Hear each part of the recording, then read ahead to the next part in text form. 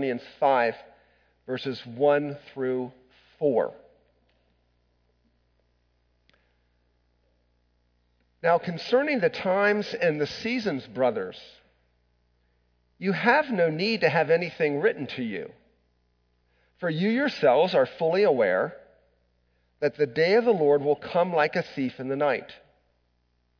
While people are saying, "There's peace and security," then sudden destruction will come upon them, as labor pains come upon a pregnant woman, and they will not escape. But you are not in darkness, brothers, for that day to surprise you like a thief.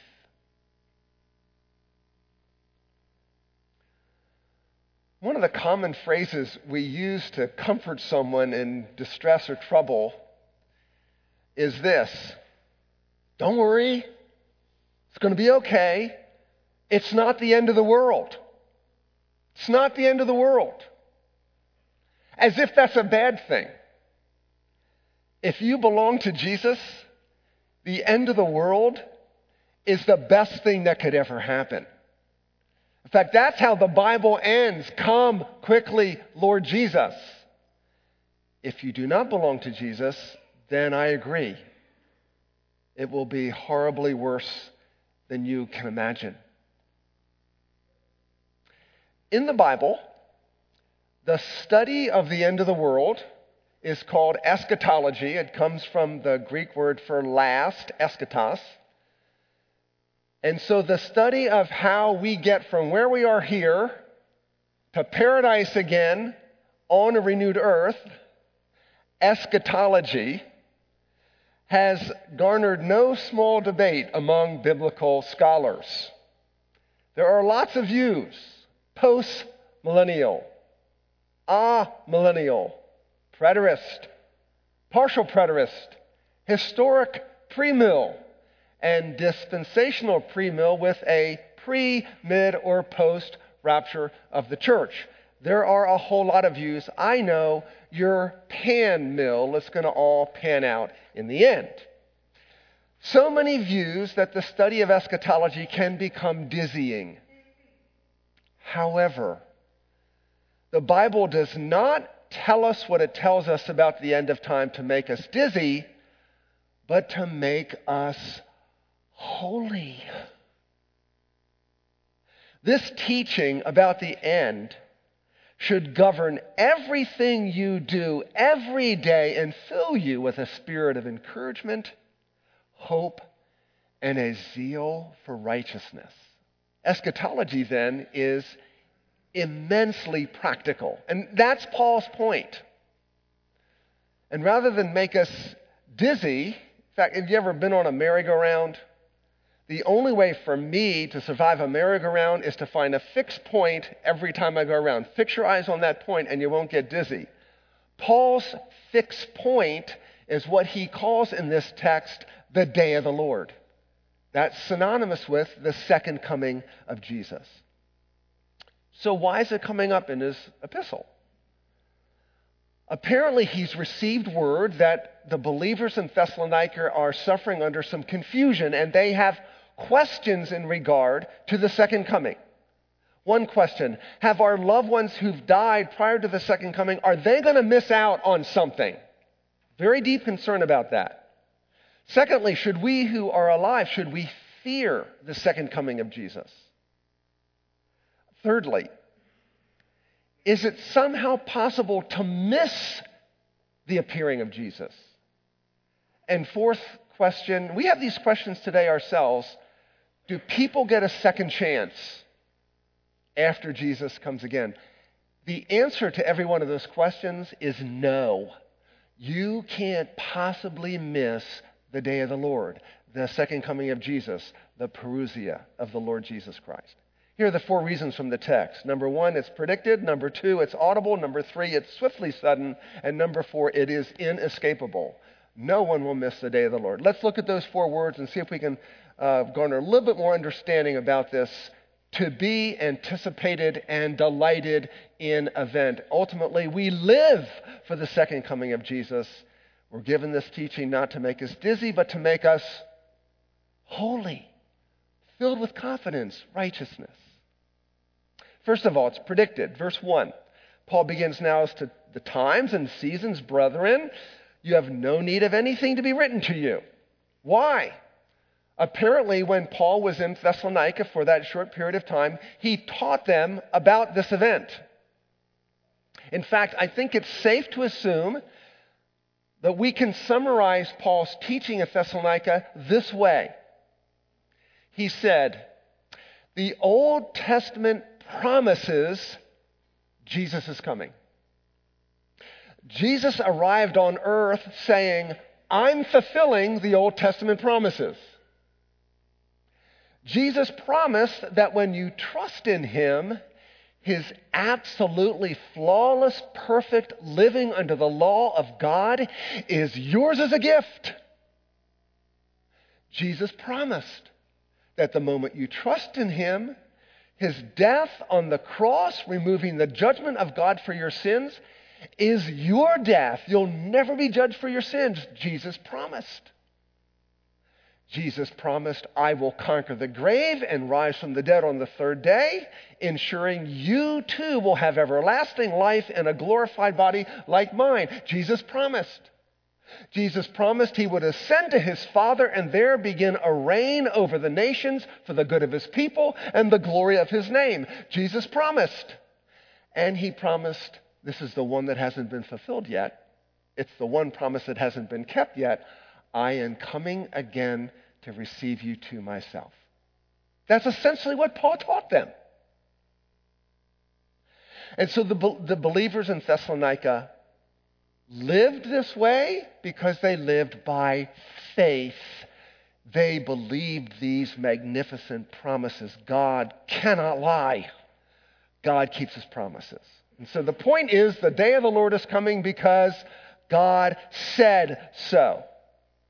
Now, this phrase, the day of the Lord, Jesus uses it, Paul uses it, we're going to see that Peter uses it, is not new to the New Testament.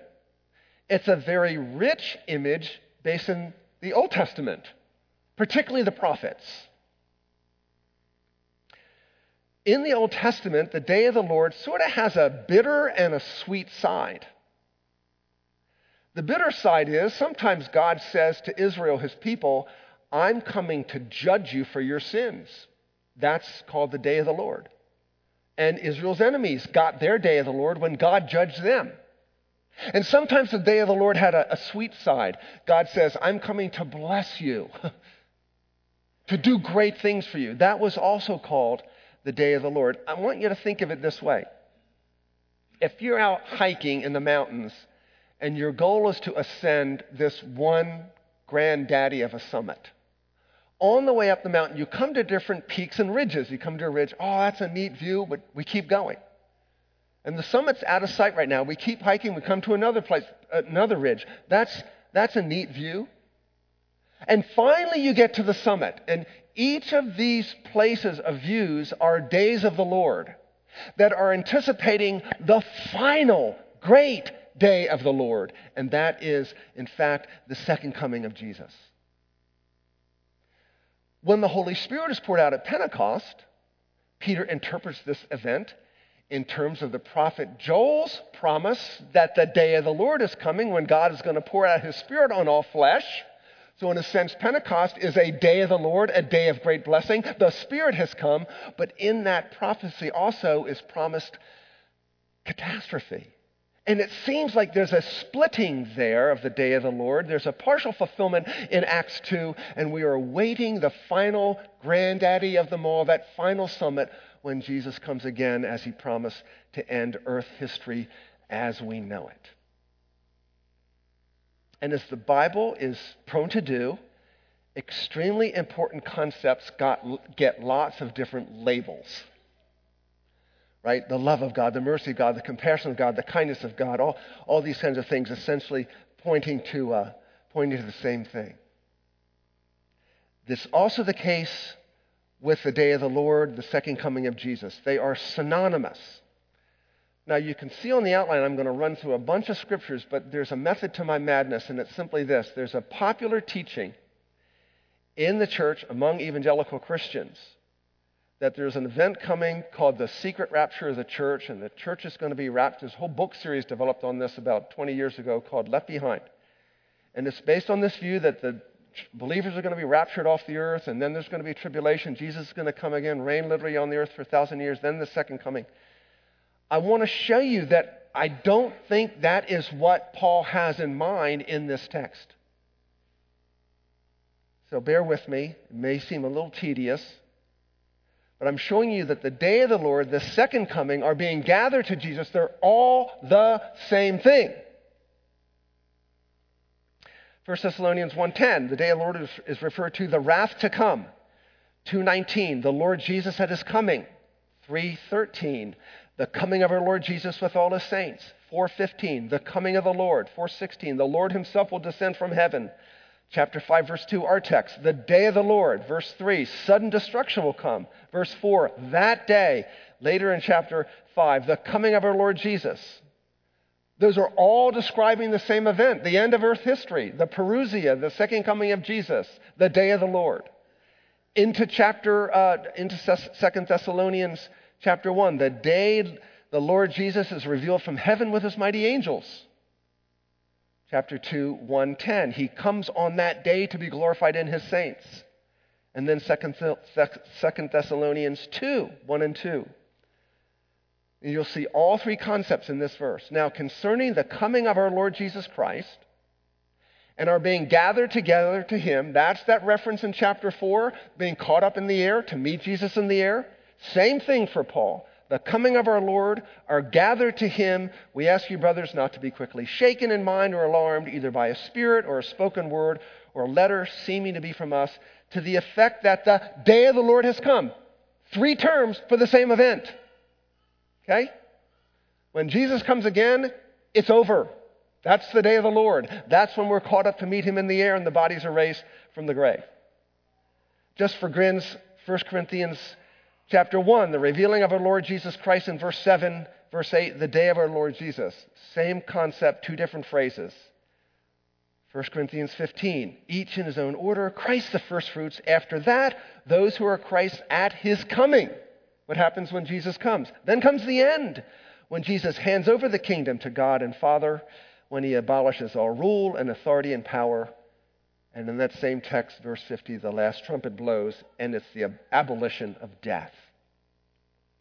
Peter does the same thing in 2 Peter chapter 3. The point, you can't miss this. In fact, really better than predicted is the word promise, because we can make predictions that don't come true. This is a prediction that's a promise, and it absolutely will happen. Okay, first point. Can't miss it. Secondly, it's audible. I'm going to reach back into 1 Thessalonians 4, verse 16, because I didn't unpack this last week on Resurrection Sunday, where Paul writes, the Lord himself will descend from heaven with a cry of command, with the voice of an archangel, and with the sound of the trumpet of God. Does that sound secret or quiet to you? It doesn't to me. It sounds really loud. So what's a cry of command? When do people shout? We shout to get people's attention when we announce our presence. Honey, I'm home. When we warn them, be careful. And when we summons them, come in for dinner. We shout to get people's attention.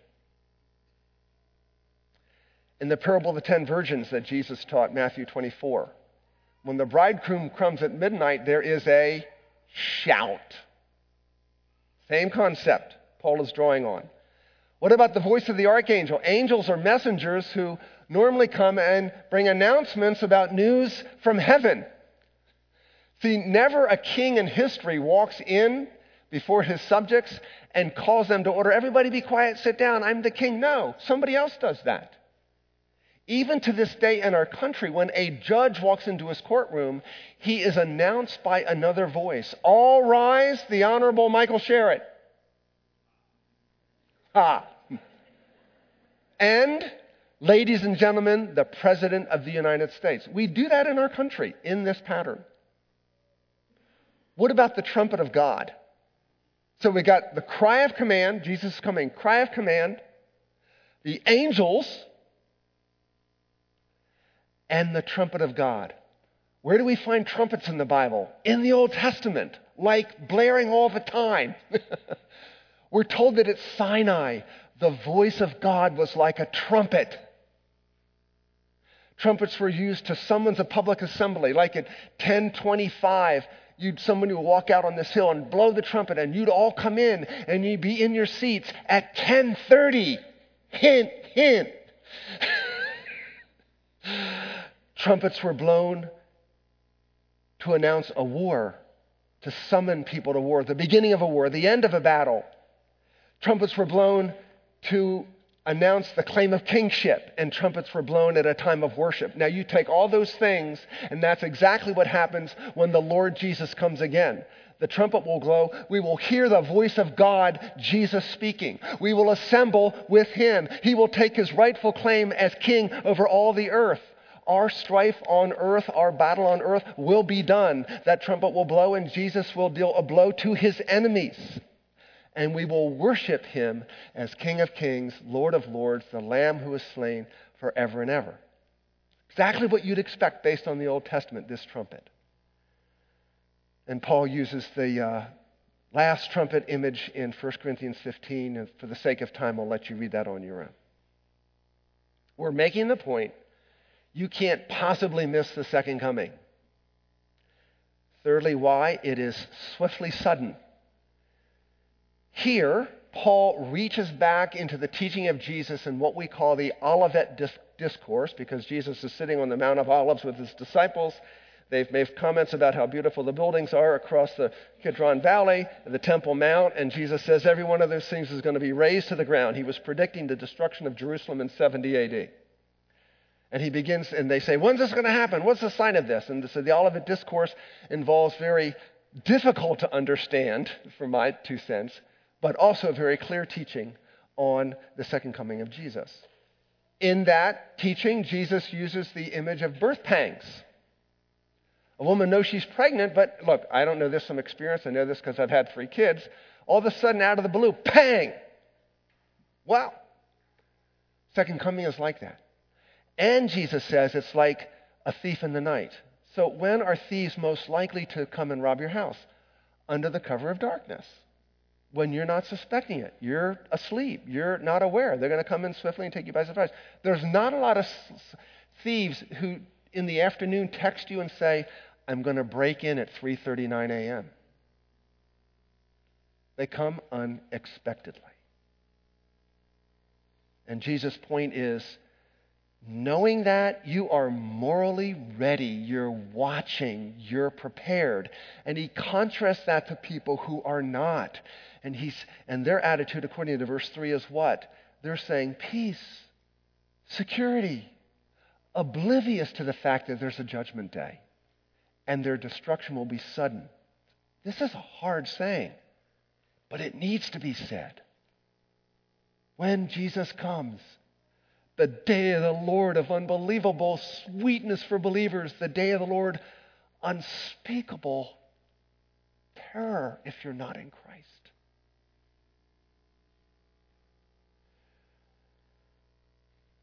So Paul says, you're not in darkness. I'll unpack this in a few weeks. But these warnings function to do what? To awaken us. Don't live with a false sense of security. Just because you have God's material blessings and you live within geographical borders that have peace, that doesn't correspond to being at peace with God. They are different things. Does God love to bless you materially and make your borders safe? Of course. Never at the expense of spiritual urgency. And those things tend to put people asleep spiritually. Wealth and safety. Wealth and safety should point you to the greater pleasure of knowing and seeing Jesus. As Paul wrote of his presence in Psalm 16, in his presence there's fullness of joy. At his right hand, pleasures forever. Every pursuit of your soul for those things in this life must be subordinated to the greater joy, pleasure, glory of seeing Jesus and being in his presence forever. I mean, how would you describe it any different than that? Fullness of joy and pleasures forever. One of the ways you say you believe that is your regular giving. You make a statement about God's immense generosity to you and his faithfulness to care for you when 5-10 minutes ago you opened your wallets and wrote that first check out of your budget, 10% to the Lord. You're making a statement to others, to the Lord, that you believe in his immense generosity. So these warnings are to keep us from spiritual drowsiness. But I want to make this point. The end of the world is not the primary reason to flee to Jesus. I hope if you're not in Christ this morning, you do flee to Jesus. There is a sense of you're being warned by God this morning in this text. But if the only reason you flee to Jesus is out of fear, when you no longer sense fear, you're going to let up. Think back 18 years ago to 9/11 in this country. What happened right after 9/11? Churches swelled with people. Almost every church saw increased dramatic growth. People were afraid. They had questions. They were disoriented. They were fearful. And then gradually, the fear eased, and those people left church. The reason to flee to Jesus is not ultimately fear, but that he is absolutely and utterly delightful. And he is deserving and worthy of your devotion and your life. That's the reason to flee. We run to God because he's lovely. Paradise is paradise because it's the fulfillment of your purpose in life. The first question of the catechism, to enjoy God and glorify him forever. You'll enjoy him because you're going to see him, hear his voice, see his face, touch his hands. You're in the presence of pure love, wisdom, beauty, truth, anything you think is good about life. It's all there in the experience of the presence of Jesus. He's coming back to give us that. What could be better? That's why it's called the blessed hope. Finally, I'm simply making the point that you're never going to miss the second coming because, fourthly, it is inescapable. Destruction will come upon them suddenly like labor pains upon a woman with child, and they will not escape. There are a lot of people counting on a second chance. I'm going to do my thing, and later I'll get right with God. And typically, as kids grow out of their home and they come out from under the authority of their parents, maybe they go to college, they experience all kinds of personal liberty, they begin to think that way. And I was raised with the God thing, but I'll get back to that later. In fact, I'll strike a deal with God. He just leaves me alone for a while. I'll leave him alone. I want to say, to the degree I have thought that in my life, or I have acted that way, and I am stunned at how arrogantly ignorant that is. To say that about the most beautiful person in the universe, I'll get back to you later. I did this in high school. The day I turned 16, I got a job working weekends. I don't know looking back, how my folks allowed this. I didn't ever go to church anymore. I was raised in the church. But for months and months and months, I never went. I just said to God, I'll get back to you later. You're not important. Making a paycheck's more important. Stunningly arrogant. It's the most beautiful person in the world. And beloved, the Bible is clear. There are no second chances. Hebrews says it is appointed for all men to die once, and then comes judgment. No one's getting a second chance when Jesus appears at the cry of command, the angel shouting, and the trumpet. Paul writes in 2 Corinthians 6:2, behold, now is the acceptable time. Today is the day of salvation. So let me say, if you know in your heart you have not given your life to Christ, you're here. Thank you for coming. This is the day. We may all say the final amen to this worship service, and Jesus comes. Jesus comes. 5 minutes, 10 minutes, 5 days, 5 months, 5 years, 500 years. We don't know. This is the day of salvation. One final thought. This is called the day of the Lord. The day of the Lord. It's the Lord's day. It's, if you will, payday for Jesus. It's the day Jesus gets his people. Those promised in Psalm 2, ask of me, and I'll give you the nations as your inheritance. When Jesus comes, he gets his family. He gets them face to face. The people Jesus has longed for from all eternity. The ones he lived for, the ones he suffered for, the ones he died for, the ones he rules the world for, the ones he gifts his church for, the ones he poured out his Spirit for, the ones he ever lives to pray for. He finally gets them face to face. It's the Lord's day. And he will be glorified as the God who loves his enemies. Somehow, Paul says in Ephesians 2:7 that in the ages to come, he will show the surpassing riches of the kindness of his grace in Christ. When we are caught up to meet Jesus and transformed, all of creation, all of the galaxies, as far out as you want to go, they're going to look at you as the revelation of what Jesus does with his cross. You're that, a trophy of his grace. Look how he delivers sinners. Look at the incomparable kindness of Jesus displayed in that raised up wretch who's now become Jesus' brother or sister. Yay! It's the day every knee will bow and every tongue confess that Jesus Christ is Lord, to the glory of God the Father. And that's the most right thing in the universe. And Paul is simply reiterating what Jesus says. Be dressed in readiness. I'll close with this illustration.